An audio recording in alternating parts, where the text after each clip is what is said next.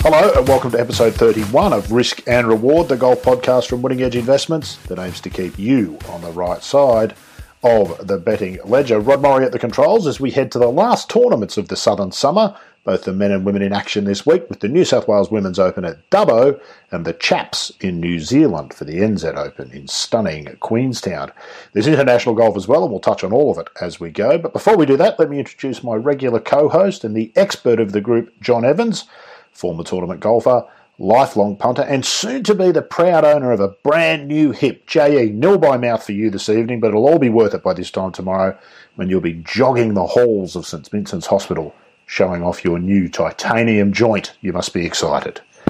I'm excited by the... I've been waiting for 28 months, but I'm not sure. I think jogging's out. The word maybe on the first day. Maybe jogging's out according to the instructions I've received forever. That's all right. I can play golf. That'll be the big... I was going to say, considering you never jogged before, it probably won't bother you too much never to jog again, so that's all right. No, I jogged, strangely enough, I jogged till I was 60. Is that right? Yeah, I've always been a runner. Probably what buggered your hip. In fact, I'm the only guy you know who's won at 100 yards in a mile. You are. You absolutely are. You're the only bloke I know who could run 100 yards or a mile. So you're way in front there. Good to see you back on the course soon too, moving freely and no doubt shooting your age and below in pretty quick time. Before we get to this week's bets, a quick hat tip and thank you to the people that make the podcast possible. Winning Edge Investments, they provide industry-leading betting tips, advice and education across several areas, not the least of them being golf. The philosophy at Winning Edge is to treat betting as a business and help punters make intelligent investments for long-term success. If you're not sure what that means, check out this week's blog post by WA Tips and Ratings about when to bet and why in light of recent changes to government legislation.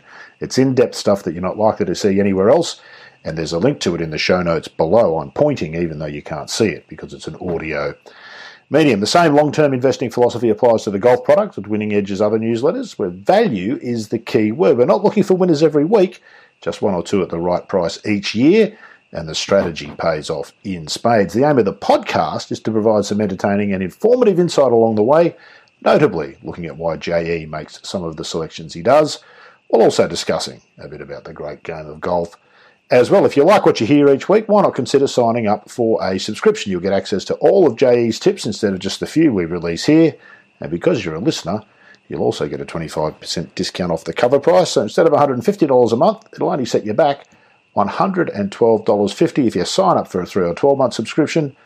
The package comes with a profit guarantee. Just follow the link in the show notes below, enter the promo code GOLF25 at the checkout. That's the homework out of the way.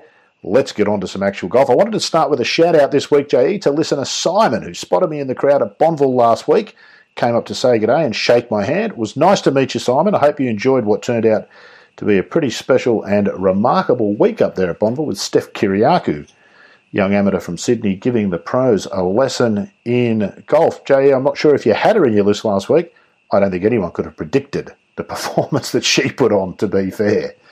Well, that's very interesting. I've watched the girls who've come through that Australian amateur program, Robin Choi and Hannah Lee, who I have tipped in the past, and had I known how good a player that I now know Stephanie Kyriakou is, I'd have definitely put her in, but of course I didn't have that knowledge. Fantastic performance. I mean, apparently she shot a course record off the men's tees, which is a phenomenal achievement, and just to watch her in the last round cruise through it. I don't think this will be a last win, Rod.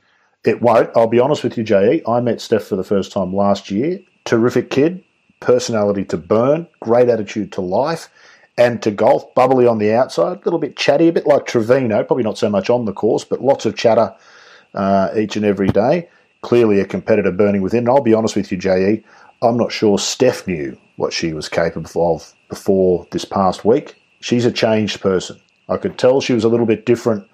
You know, she's a year older, obviously, and at that age, a year is a long time. She's a year older than she was last year, but my goodness, on the golf course, it was just an exhibition on the Sunday in particular. I mean, good players shoot good scores. We know that, JE. Everybody in that field could shoot 63 on their day.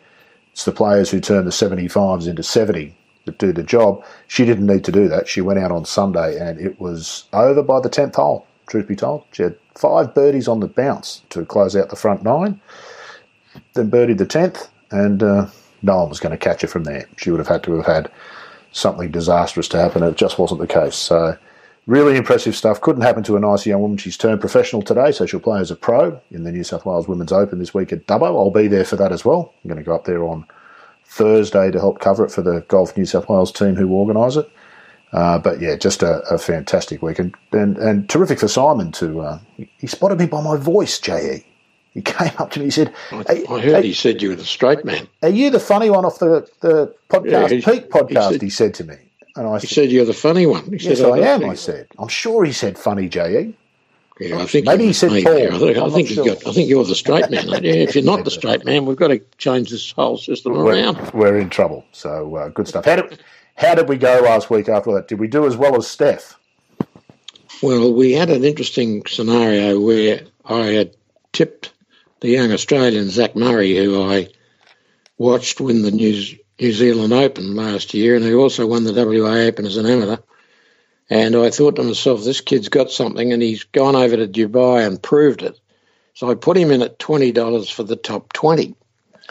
And I also put him, that night, I went back and checked the prices, and he drifted out to 32, so I put him in again. So had he won, we would have had a huge payday. He was 15th after 3 rounds, and unfortunately, he didn't putt as well in the last round as he had previously and as he has done in previous tournaments, and just dropped out of the top 20. I had a sort of a brainwave at the same time when I saw that Cam Smith, who was 7 strokes outside the top 20, was $90 to finish in the top 20 with 1 round to play. And I tipped him at $90. I figured he had to shoot about 6 under, so he was 7 under after 15, having eagled the 10th, drove the green hole, the putt for an eagle, birdied the 11th, birdied 14 and 15, and I thought this is going to make it. And at that stage, he was tied for 20th. He unfortunately hit the ball into 8 feet the last 2 holes and didn't hole either of them, and finished up getting nosed out by 1. So what could have been an unbelievable week turned into a very ordinary affair, which I kicked the cat later on that day. What a shame you don't own a cat. I wonder whose cat that was that you put the boot into, I'm sure. Any cat I could find. Yeah, that's exactly right. Yes, it'll break your heart at any time, this game, won't it? Let's move on to this week, J.E. There's lots to talk about. As we mentioned, the women are back at the New South Wales Women's Open at Dubbo. I like what they're doing with this tournament, J.E. It's travelling around to regional New South Wales. I can't imagine how long it's been since golf fans in Dubbo had the chance to watch professional golfers in a proper tournament play up close, so that'll be a fantastic opportunity for them this week. There's more talent in these ladies' European Tour fields than we possibly give them credit for, I suspect. Who have you gone with for podcast, Pete, at the New South Wales Women's Open, where I'm guessing the markets are probably still pretty thin? We are recording earlier because of your hip operation coming up tomorrow, but I'm sure you found something regardless. Well, I couldn't find, I don't think they're betting on the Women's Open on Betfair, so I only had to look at Bet365, and that's where our tips are, 0.1 of a unit each way on Bet365. But I did find a player who I've kept an eye on called Min Yoon. Good player. South Korean player who finished 2nd and 5th in her most recent tournaments in South Korea. She's made 3 cuts in a row in Australia, hasn't lit the tournament scene up so far, but I've been keeping an eye on her and I think that she will. So I've got her in at $81. And my other one is a girl called Nobuki Diamani. And I've got her in at 250, 351, I think it is. 250, might be 251. I've got her at 251 here, so. Yeah, $251 each way. And the reason I've done that, she's from South Africa. And she's won a tournament in South Africa, but she's unbelievably consistent. Her last 4 tournaments on the Ladies South African Tour, 8th, 2nd, 3rd and 4th. So I've plucked her out of nowhere to her first tournament in Australia, and it'll be very interesting to see how she goes. But it's all of them as their first trip to Dubbo, so she probably won't be in any different circumstance to any of the other players. So they're my two there in the Women's Open on Bet365. I might have marked another one here, did I? Brianna Gill. You did, and I was interested to see that because we interviewed Brianna, who was running second after the first round last week. Brianna turned pro late in life, an extremely hard worker, describes herself as a complete golf nerd. Total change in attitude last week. She was heartbroken about missing out on qualifying for the Australian Women's Open. That's her major each year. Had a bit of a boo, then sorted herself out, told herself to get on with it. Someone's got to win this week, she told me. Why not me? She finished 8th at Bonneville, which is probably her best result, I'm guessing, or near enough too. I like this tip. She's in a mood.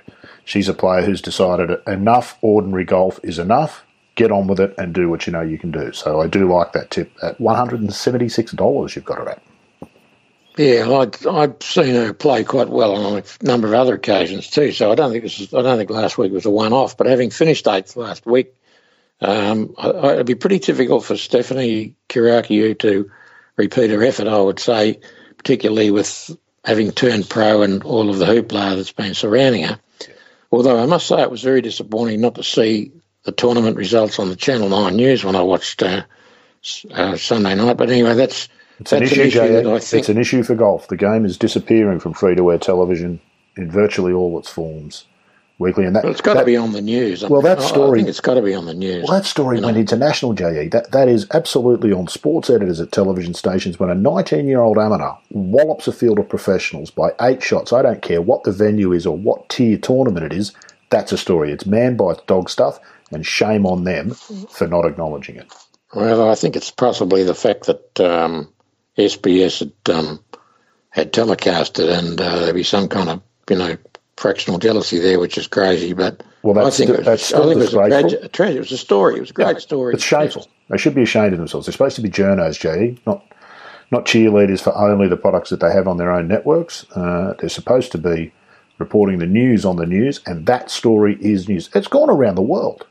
There's stories all over the world. It was an unbelievable performance. The fact that she shot the course record off the men's tees, the fact that she won by so many, and that she's from New South Wales. She's from Sydney. All that's news. Of course it is. So it's to their eternal shame, and we should ignore them as much as they're ignoring us in that sense. My rant is over. Let's move on to the Oman Classic on the European Tour. It's a funny tournament, this one, J.E. The scoring always seems to be very high at this course. Yeah, well, I found a bloke that I'm sure you know, a fella called Marcus Armitage. And I know the name. I wouldn't pretend to know much of it, but he's one of those names you always see on the leaderboard, which tells you that he probably makes a lot of cuts. Well, more than that, he's finished first and second, I think, not too distant past, and he's got out here to $300 or $200, might be $200. $250, I believe, Matt. Mm-hmm. Yeah, he's at $250, and I thought that was that was way over the odds. He ought to be in the top 10 or 12. With his form, very, very nice guy, and one hell of a player. I've watched him quite a bit, so I put him in. Now, could you just help me here, Rod? My other two marked players were Bailey Gill. Yeah, now Bailey Gill is Bailey Gill's a beauty. He's well over the odds here. I worked down the system, and Bailey Gill won last week. He's had 3 professional starts, 35, 12, and 1. And he's at $350 on Bet365, but he's $1,000 on Betfair. I don't think Betfair have figured it out. I think that Bet365 are aware of his previous performances, but they're not on Betfair. So that $1,000 for Podcast Pete is way over the odds. That's one of those bets, one of those a year, J.E. And well, we get one of those, probably one every fortnight, but that's how we find our winners at big odds is being able to sort the wheat from the chaff. Indeed. Now, I've only got a couple of in-play bets in here for your others. You've only got the 2 there at the Oman Open for Podcast Pete, and I think that's enough given how early it is in the week. Yeah, no, well, I agree. And the in-play bets, we can't give those out because the subscribers are waiting for those prices to be hit. That's exactly right. So we'll move on. The Honda Classic on the PGA Tour. This has tended to be one of the bigger events most years, although the way the scheduling has fallen the last couple of years, a lot less of the big-name players teeing up in this event than we're probably used to. And I think I really like the two that you've found here. Have you got them in front of you? Yeah, you read them out and I'll go through their pedigree. Sung Yul No and Chris Stroud, both at $1,000. Let's start with Sung Yul No. Yeah, well, the reason that we're able to pip these out early is because they're not going to drift $1,000 as the top price on Betfair, so that's why I can send them out. I'm going to have other bets. The market was very immature, as it always is on a Tuesday, but they're not going to drift. They'll probably shorten. Sung Yul No was a top 20 player regularly on the PGA Tour until he had to do his compulsory military service for 2 years in Korea. And a lot of those players, the best example is Sungmin Bae, who was also a very, very good player. He's come back and he has found it hard to hit form. But Sung Yul No, first tournament he came back, he'd obviously done a lot of work. Perhaps he was working for a general who played golf. He played quite well in his first couple of events, so I just thought the $1,000, once he strikes a bit of form, which we hope is this week, he will shorten down into the hundreds. So Sung Yul No at 1,000. The other one's Chris Stroud, because Chris Stroud has he's run ninth there. He's run 9th, 12th, and 13th in the last 6 years. He's had more miscuts than hot dinners on the rest of the tournaments, but he obviously plays well in this event. So you can guess that I'll probably be following up on the top 20 and top 40. Well, those prices aren't there to be had as yet. But those, I noticed those, he's only missed the cut once in this event, and he's played the last 7 or 8 years. And as I say, 9th, 12th and 13th means that he'll be in the picture. That's a very odd record, isn't it? Maybe it's his home course, J.E. Maybe he lives nearby. Well, and it'll be just one that suits his game. He's not a long hitter, Chris, but he's a pretty tidy player, and it might require accuracy off the tee, I would say. But coming back to, there is one bloke here that I haven't mentioned to you, but I want to tell you because I've watched a few of his fitness videos. Vijay Singh. Oh my goodness, he's an animal, isn't he? Can you see that? Like he hits about 100. He hits a truck tyre because he'd ruin a car tyre. It's a truck tyre with a sledgehammer about 100 times in a row. Now, I reckon you could put half the US Tour on there and they wouldn't be able to hit the thing 50. He throws a medicine ball 25 foot high. He's unbelievably fit. Yeah. I mean, he's fitter than he was when he was 20. Yeah, agreed. And his performance at this tournament, in the last 2, 4, 6 times he's played, 4th, 6th and 6th. Okay.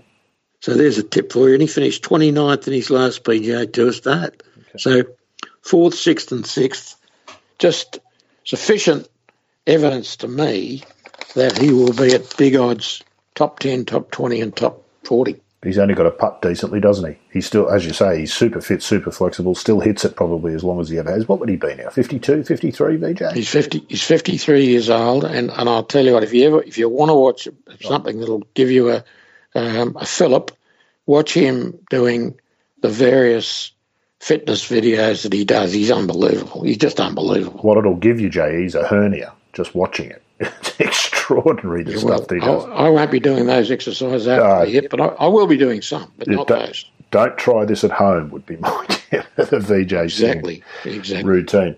Well, mate, we better let you go. Just a shorter show tonight because, as we know, you've got surgery tomorrow. Best of luck with that. Look forward to chatting to you when you come out. And I know that when you come out, you'll be scouring the fields from the hospital bed there, despite the pain, looking for some more. The markets on New Zealand aren't up as yet for the New Zealand Open. It is too early in the week, obviously.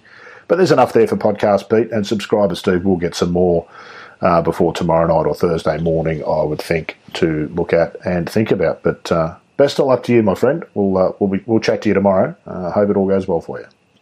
Thanks very much, Rod. I'd say that if I wake up on Thursday, I'll be definitely doing some more tips, at least at the Honda.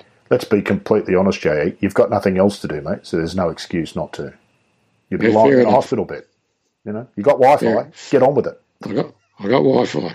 Yeah. I'll talk to you on Skype. Take care. Episode 31, Risk and Reward. In the book, I'm sure we all wish J.E. the best for tomorrow. We wish him the best for all of those tips, and let's hope some of those come home this week on the world's betting circuits. We'll see you again next week for episode 32 of Risk and Reward.